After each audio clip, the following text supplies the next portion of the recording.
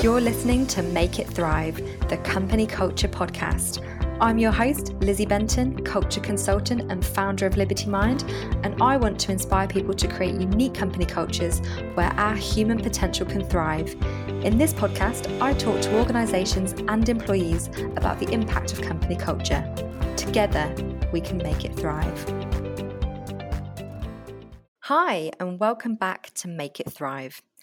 I would first of all like to say a big thank you to those of you who've messaged me or emailed me about season 3 and how much you're enjoying the topics.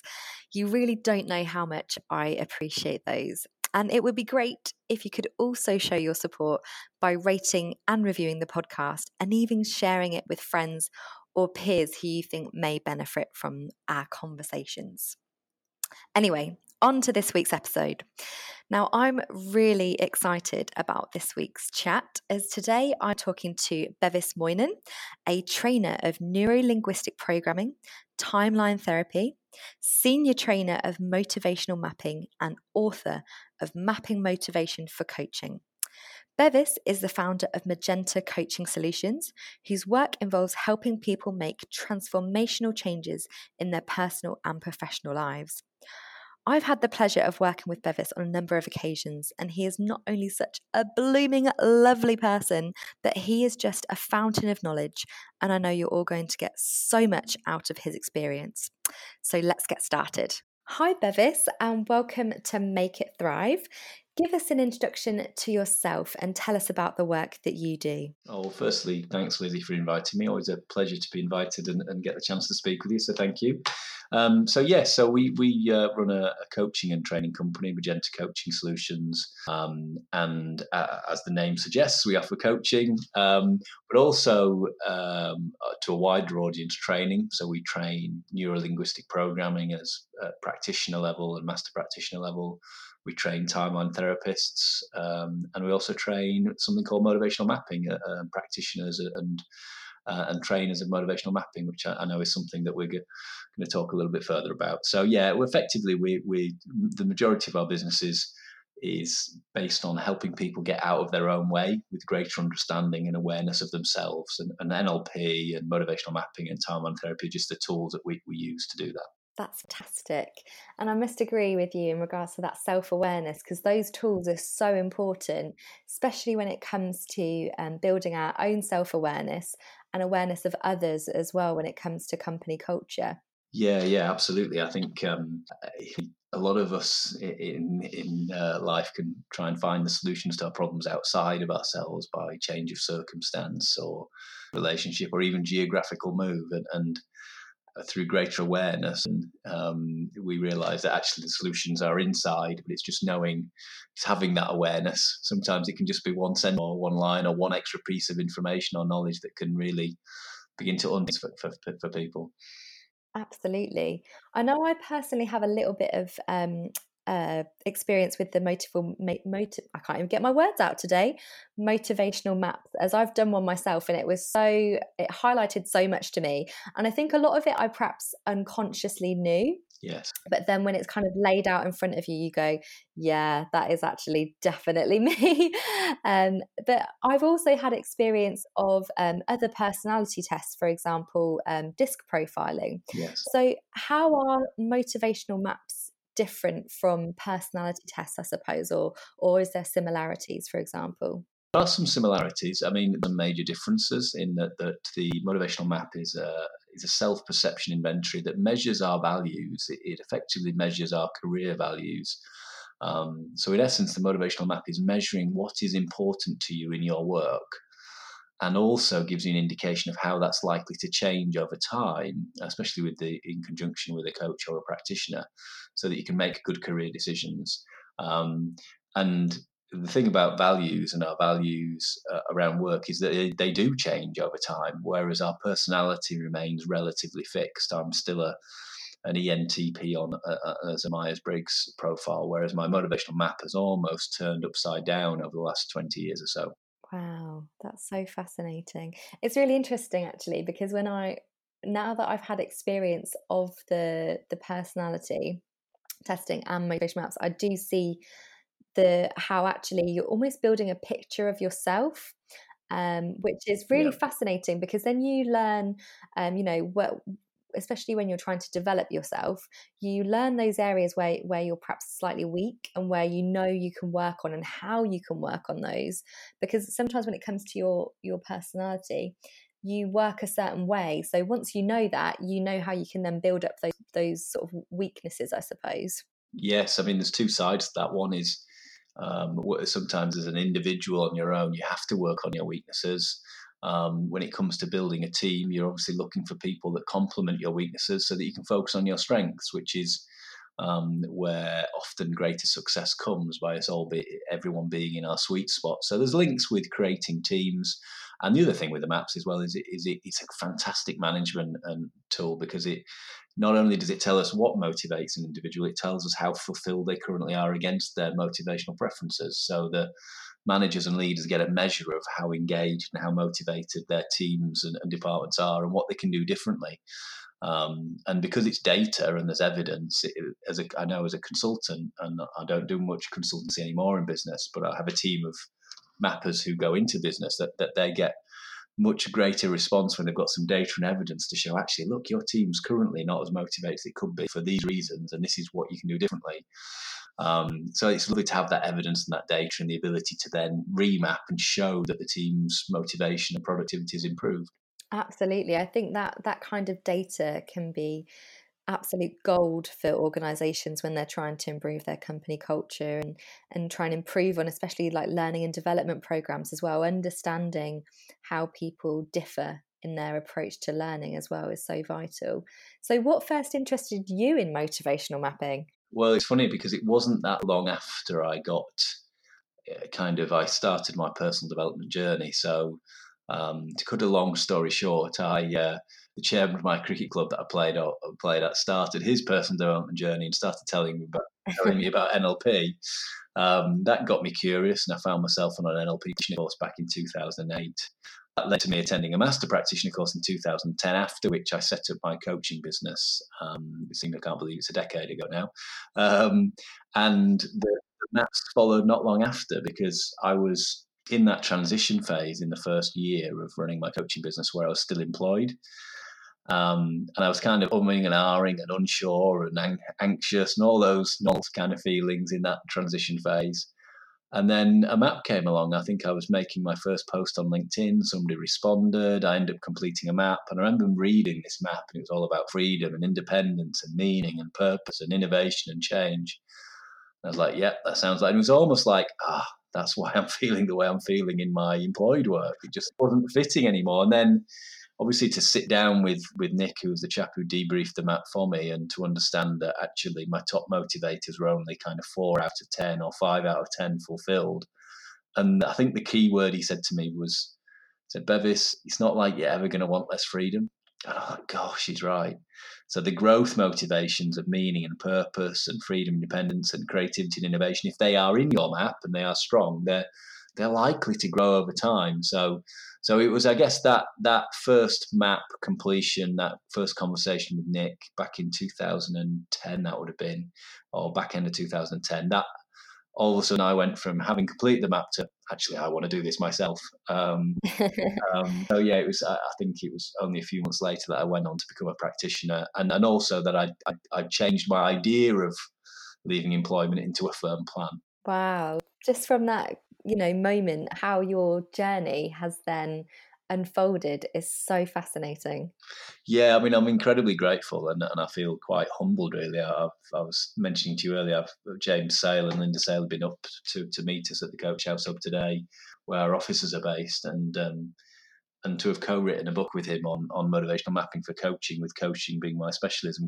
Again, a few years ago, that would have been a dream. It was never even on my radar. So to be asked, when I first became trained by James in motivational mapping in 2010, it was hardly on my radar. So it is kind of amazing what can happen and what does happen. And that's probably the thing I enjoy most about my work now, is helping new coaches and consultants, or in fact, often not actually, just helping people who are on a personal development journey and then witnessing them flourish on their own journey.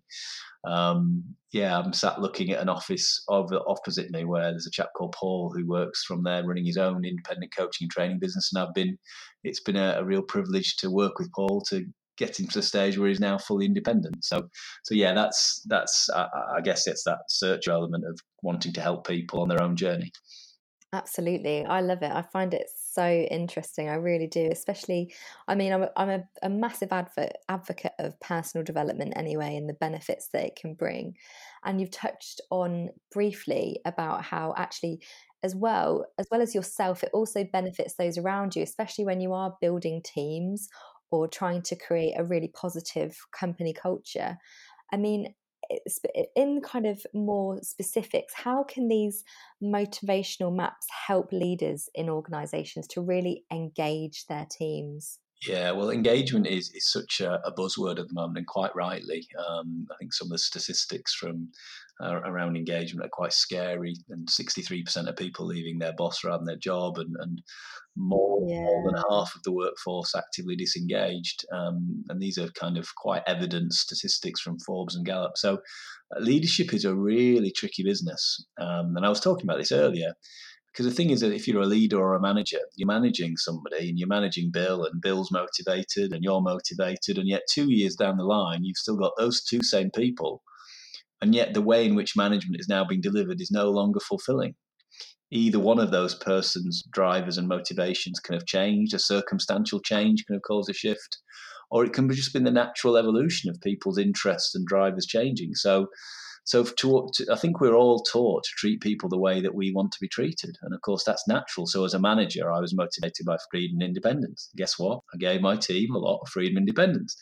As soon as I got the maps back, I was like, oh, geez, that's why I'm struggling with 60% of my team, because more than half of my team, bearing in mind we were in a local government, wanted structure and regular communication. And I was using exactly the opposite strategies.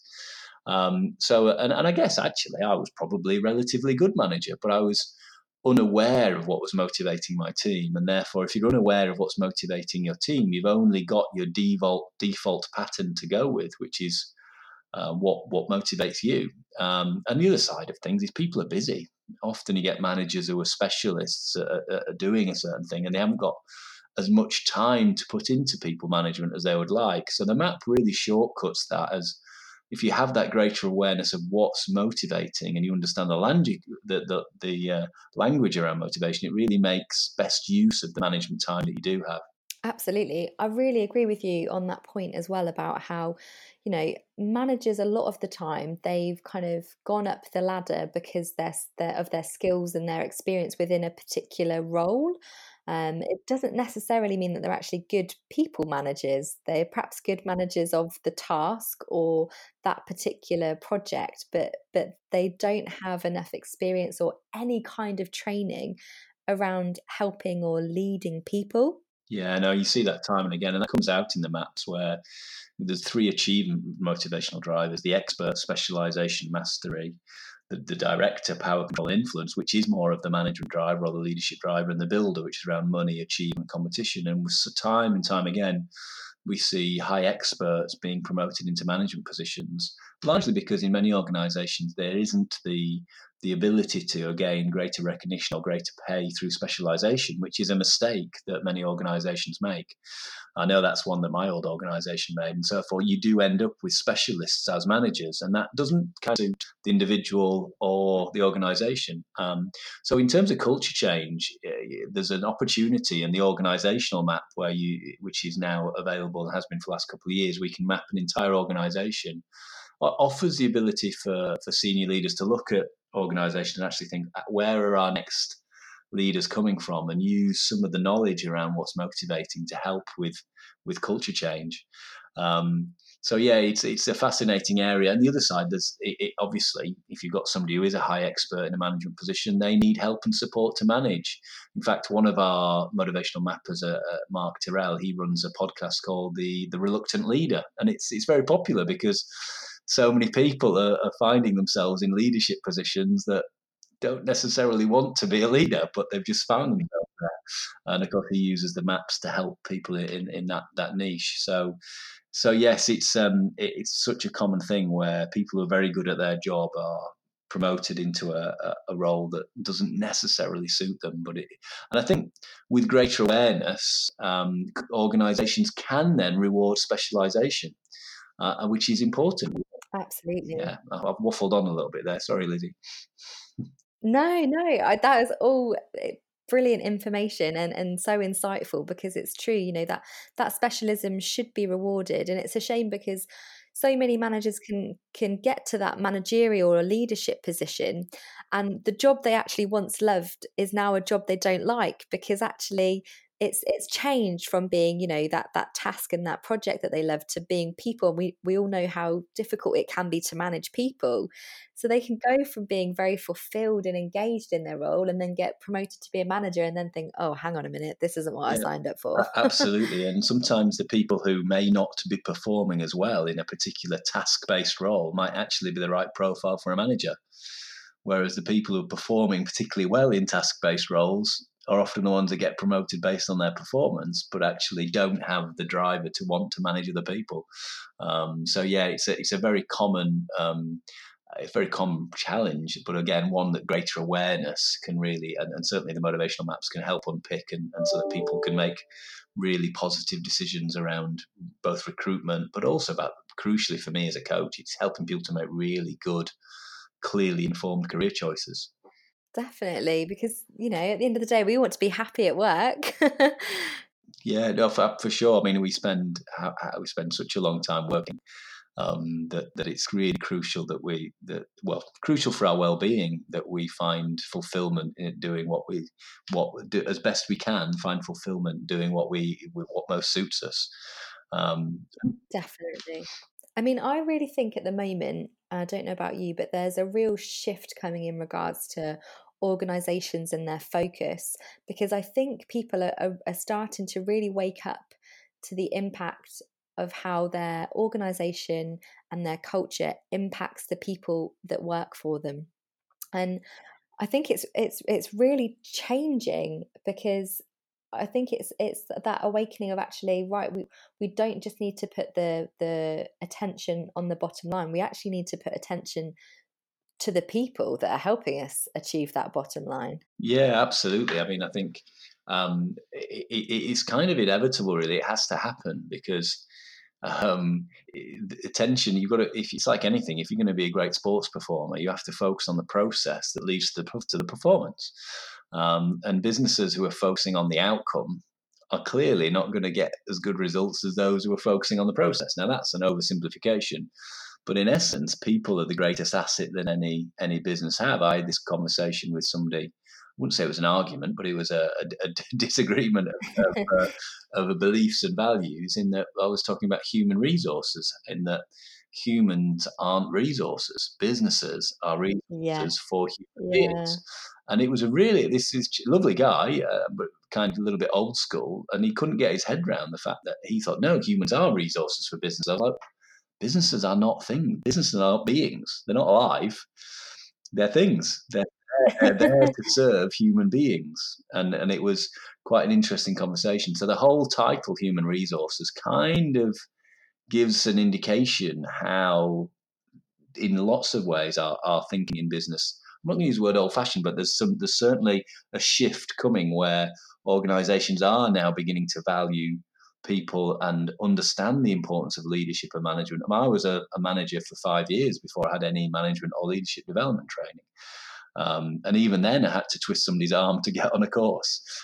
Whereas now I think that is changing. That is changing. Definitely. And I must agree with you in regards to the perception around human resources. I think it's a title that really needs to change, because it makes it sound as though people are disposable and like, we can just be used up and thrown away. Yeah, and I think it's such an interesting thing. If we create businesses that serve humans, that lead to us as human beings feeling fulfilled within it. And here's the thing, we all know when we've been happy and fulfilled in our work, we produce better results.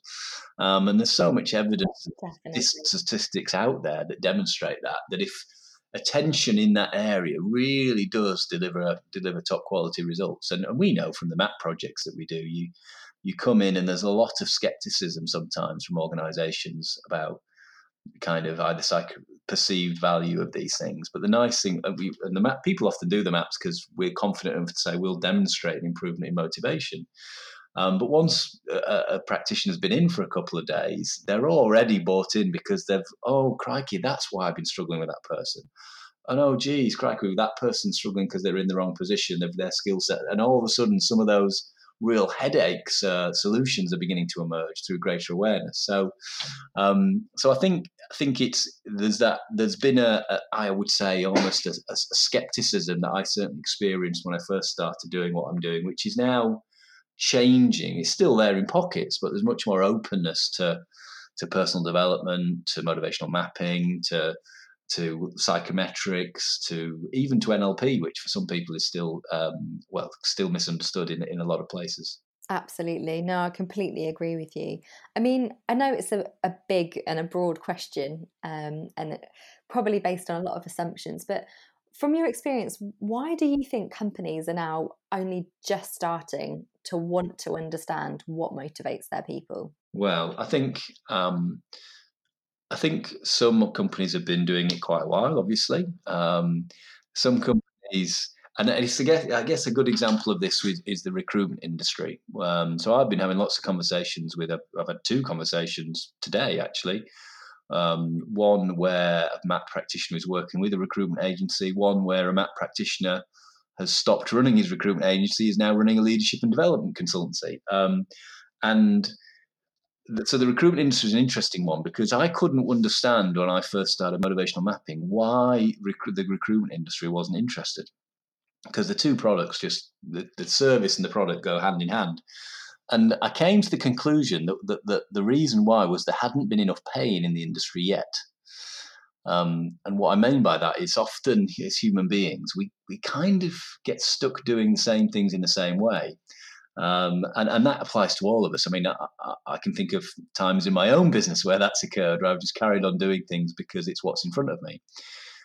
And sometimes it does require a little bit of what we call away from motivation, or a little bit of pain, to cause organizations to shift and to change, especially big organizations, because that's challenging when you've got lots of people and a set culture.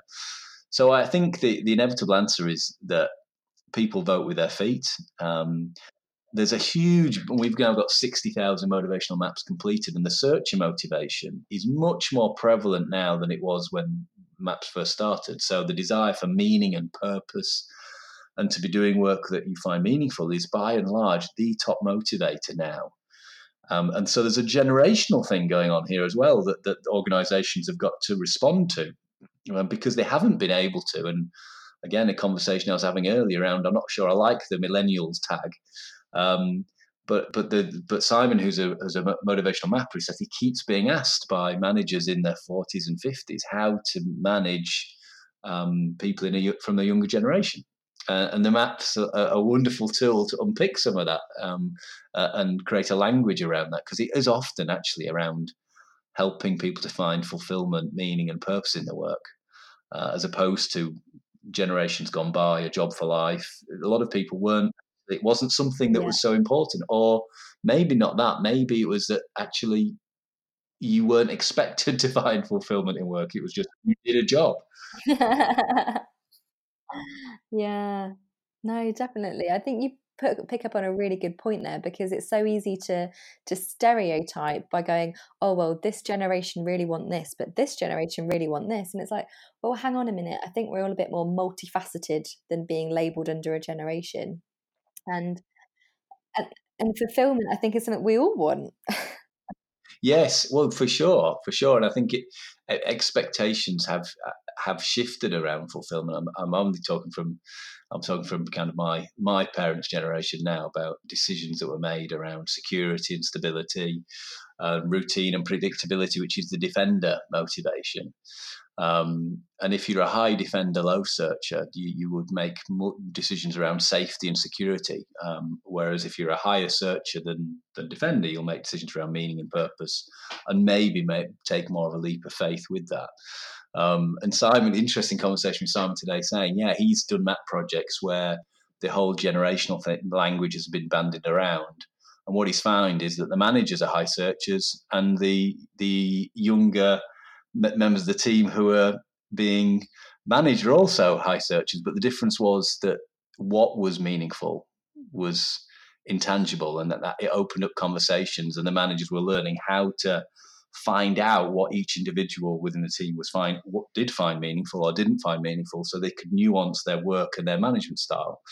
So it was quite an interesting conversation, how there wasn't an obvious answer, that there was a millennial profile or a Generation X profile. It was the greater awareness of helping managers find out what the team were finding meaningful made the difference. That's so fascinating, isn't it? That there was, it helped an organization to really understand the motivations, and actually that there's similarities even between generations.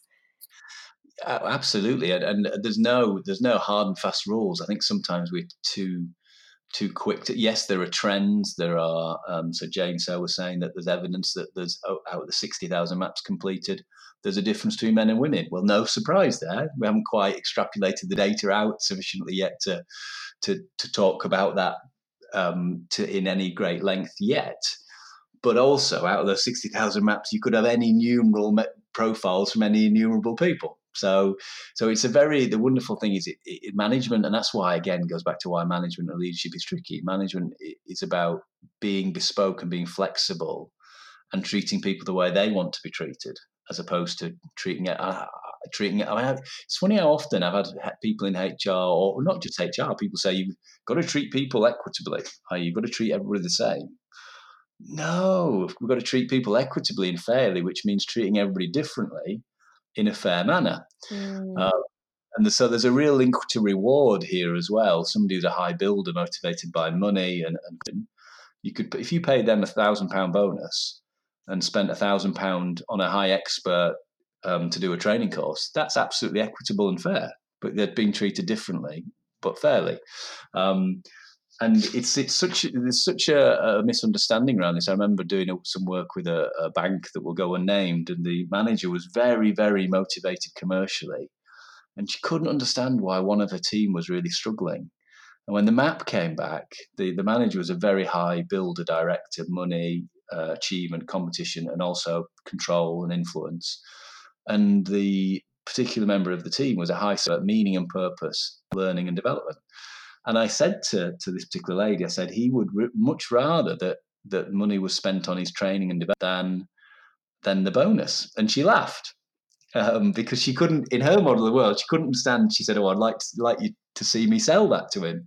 But it was interesting in the team meeting afterwards when we were having a conversation about it, how openly in a group forum, how he kind of felt brave enough to say that the bonus system actually didn't motivate him at all. And it was a lovely moment of recognition and awareness where I then had a further follow-on conversation with that manager where some of that knowledge and it started to sink in. Is crikey, I need to have bespoke reward strategies for that match what motivates each person. And I mean, I don't want to scare any managers listening to this, because if you have an interest in learning and development, and you're interested in, and you're good-natured, you'll be doing a lot of things right. But I would challenge everybody, if they've got a relationship that they're struggling with, that there might just be, often we think it's a personality clash, and often what we found is it's actually just a misalignment of values. Definitely. No, that really makes sense. I mean, picking up on that as well, can our motivations change over time? And do we, as individuals, have any persuasion over this? Well, yes. I mean, there's two kind of main ways in that motivational preferences change. One is circumstantial. So if something happened in your life, if there was an accident and all of a sudden bulldozer went through your house, what motivates you after that incident will change. So circumstantial changes or transformational changes. So people leading up to retirement, or children leaving home, or we've got one of our MAP practitioners who's a psychologist who's doing a study on the effect of pregnancy on motivation, and kind of a before what's motivating in the year before and what's motivating in the year after. And I have no idea what that will show up, but I would expect there to be a change, Wow. just from my own kind of anecdotal experience of that. So the what motivates you does change over time. I mean, I was, not that you know it looking at me now, I was a fitness instructor in my early 20s, and I just wanted to be around people I liked. I just wanted to kind of recreate the atmosphere I'd had at university. So I didn't have a map back then, but I would have been a high friend. Whereas now, when I complete a motivation, friend isn't at the bottom of the map, but it's kind of near the bottom. And actually, I think about it, when I turn up to my office in the morning, there's no one there. It's just me. Although I spend a lot of time with people coaching and training, I'm not actually working with nobody team. Whereas high friends would really just want to be around people they get on well with. They want that kind of social interaction from work. So yeah, what tends to happen is your growth motivations grow over time: freedom, independence, motivation, change, meaning and purpose. If one of those or two of those is important to you, it will gradually become more important. Our achievement motivations of money or control or learning and development and specialization, and our relationship-based motivations of security, stability, recognition, and relationships can gradually over time decrease in importance to us as we kind of go through our career. I often think about Bill Gates, who's clearly very motivated commercially, and now, of course, he's very charitable and in a very different phase of life. So you can almost see some of these trends happening in society with both with people we know, but also people out in the wider public domain. Definitely. I think I can relate to that as well, because even going through different periods of my life, I can see, when I was motivated by, like you say, friendship and socials, and you start earning money with your first job and all those kind of things, to now, hitting my 30s. And then wanting to find a bit more meaning and fulfillment from the work that I'm doing. Yeah, absolutely. I mean, you've just encapsulated there. There's that journey from being, and of course, everybody is a combination of all 9 motivational preferences at any point. But as a general rule, you'll find that over time that some of our relationship motivation may diminish slightly. And our need for security, as an example, as we find greater security, it becomes less important to us. As we earn more money, and this has been proven at CEO pay level, beyond a certain point, stops being motivational. So once people have enough money, it stops being as motivating. And that's really where you mentioned why organizations are now changing. Well, because they've had to. I did some work in an organization where they'd never had a senior manager go past the age of 50. And when we mapped the 21 managers who were all in their 40s, the second motivational preference was freedom and independence. The worst met motivation was also freedom and independence. And straight away, I was able to demonstrate to them why they were struggling to retain their very well paid and high performing senior managers. So I think there's that. If organizations don't fulfill the growth motivations, then they're going to keep losing quality people. Definitely. I think a lot of people are going to be able to relate to what you've just said. Yeah, I love the maps because it's such it really does. A lot of times people feel like I did a lady yesterday filming that, I wish I'd done this 3 years ago. And she'd actually fallen into and made lots of good choices and is now in a very fulfilled consultancy. But on reflection, having had a chat yesterday, she said, this would have made that transition so much smoother. So yeah, it's part of our journey on this, and we're all here to support each other, kind of move towards greater fulfillment. Absolutely. No, I totally agree. I mean, once organisations have a better understanding of their team motivations, like you've discussed already, what would you recommend they do? Where should they start when making improvements on that information? Yeah, well, I think the first things first is getting to a point where managers, there's often a pilot project where a team or a manager gets a practitioner in and they map a team of people. The manager all of a sudden has greater insight into what's motivating that team, The practitioner has helped guide the manager into what sort of conversations to have with what person, what wins there are, what emergencies there are. Sometimes you find top performers are about to leave. That happened in my first MAP project, where the marketing manager was incredible, but was devalued and feeling like she wasn't getting any recognition. And with most good marketing managers, the star was high, wanting recognition, because that's a good profile for somebody in marketing. But she wasn't feeling that she was getting that. So the first thing first is for the manager of that particular team to start making adjustments in their management style and testing the water with a bit of support of the practitioner, a bit of coaching. And then once that the concept has been proved and that a team performance, productivity, communication between team members, a workshop between team members, so the understanding of the language and communication around that, making that fun. Once that's done, what I now recommend is actually scaling something so that actually you can map everybody in the organisation and have people trained up within an organisation so that it becomes, rather than it just being, because that was my frustration. We used to do stuff in my old work where we'd get somebody in and they'd do some profiling, and then a week later it'd be sat on the shelf in a folder. So, and that was really why I became a trainer of motivational mapping, so that I could leave, because I actually lost a piece of business where we couldn't scale it. We couldn't find a way of making the numbers work and have everybody access to it, because they really bought into it. They wanted all 8,000 people to be mapped.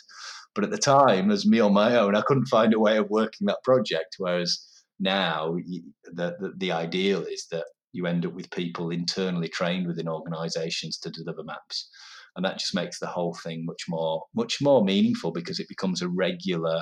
But this is what we do as part of our appraisal process. It just makes the whole appraisal thing so much more meaningful. I've got a friend who does engagement surveys, and who tells me that in some of the organisations, the appraisal process is the number one most demotivating factor. And I'm like, crikey, that's the thing that's the thing that's most meant to be helping people. So, so that was a bit of a surprise to me. Yeah. So it's a very long-winded answer, but yeah, that's the ideal: is that we get to a place where you've got managers with a greater understanding of what to do with their team. And there's always a structure, the support from a practitioner who would come back in periodically after the original profiling exercise and the debriefs and the workshops, so that there's not just we're coming in, we're doing the work and getting out again. There's actually a program of work going on, leading to knowledge across the organisation. Absolutely. I think that's some really insightful ideas, actually, because like you say, you don't want to just, do something in an organization and then it doesn't actually get embed into the company culture and used and utilized. It shouldn't be gathering dust. It should be navigating and helping people to create a path. Yeah, absolutely. And I found that the nice thing about the maps, as opposed to some other tools, which are also equally good, I mean, lots of tools raise awareness, but the nice thing about the maps is there's actually, it's motivation rather than personality. And I found that people respond better to that, because at the end of the day, we get out of bed in the morning because of what drives us, not because of our personality. But B, because there's actually a measure. If you've got a manager, I mean, I know I pricked my ears up when I found my team was 68% motivated. I was like, oh, crikey. 68%, is that good? I don't know. Is that good? And they think, well, it's okay, but it could be better. And I'm thinking, oh, crikey. So there's things I can do here. And as a manager who was interested in people, it was like, wow, this is amazing. Now, equally, you get managers who aren't as interested in people, who think, oh, this is going to save me so much time, or it's going to save me so many headaches. So you kind of get different reactions to it. But yeah, there's certainly the ability to actually have a measure of how fulfilled a team is. And of course, one of James Sale, the inventor of maps, last map project before he kind of handed over training to senior practitioners and business practitioners, was with a company where they did map everybody in the organization. And no surprise, the most highest performing team that was winning the awards at the end of the year was, of course, the most motivated team. And no surprise there, but again, I guess it being that black and white was almost surprising, but because you almost don't expect it. But there is definitely a straight line between performance in work and our levels of fulfillment from the people in the team. Absolutely. No, I totally agree. And I think you're going to really inspire some people with this conversation, because it's something that can help, really, truly help people understand not only their own self-awareness and what motivates them, but like you say, it can really help organizations and teams nurture their people to motivate them and create that fulfilling work and make happy people at work. Yeah, absolutely. Well, that's the hope. I mean, that's kind of the mission, if you like.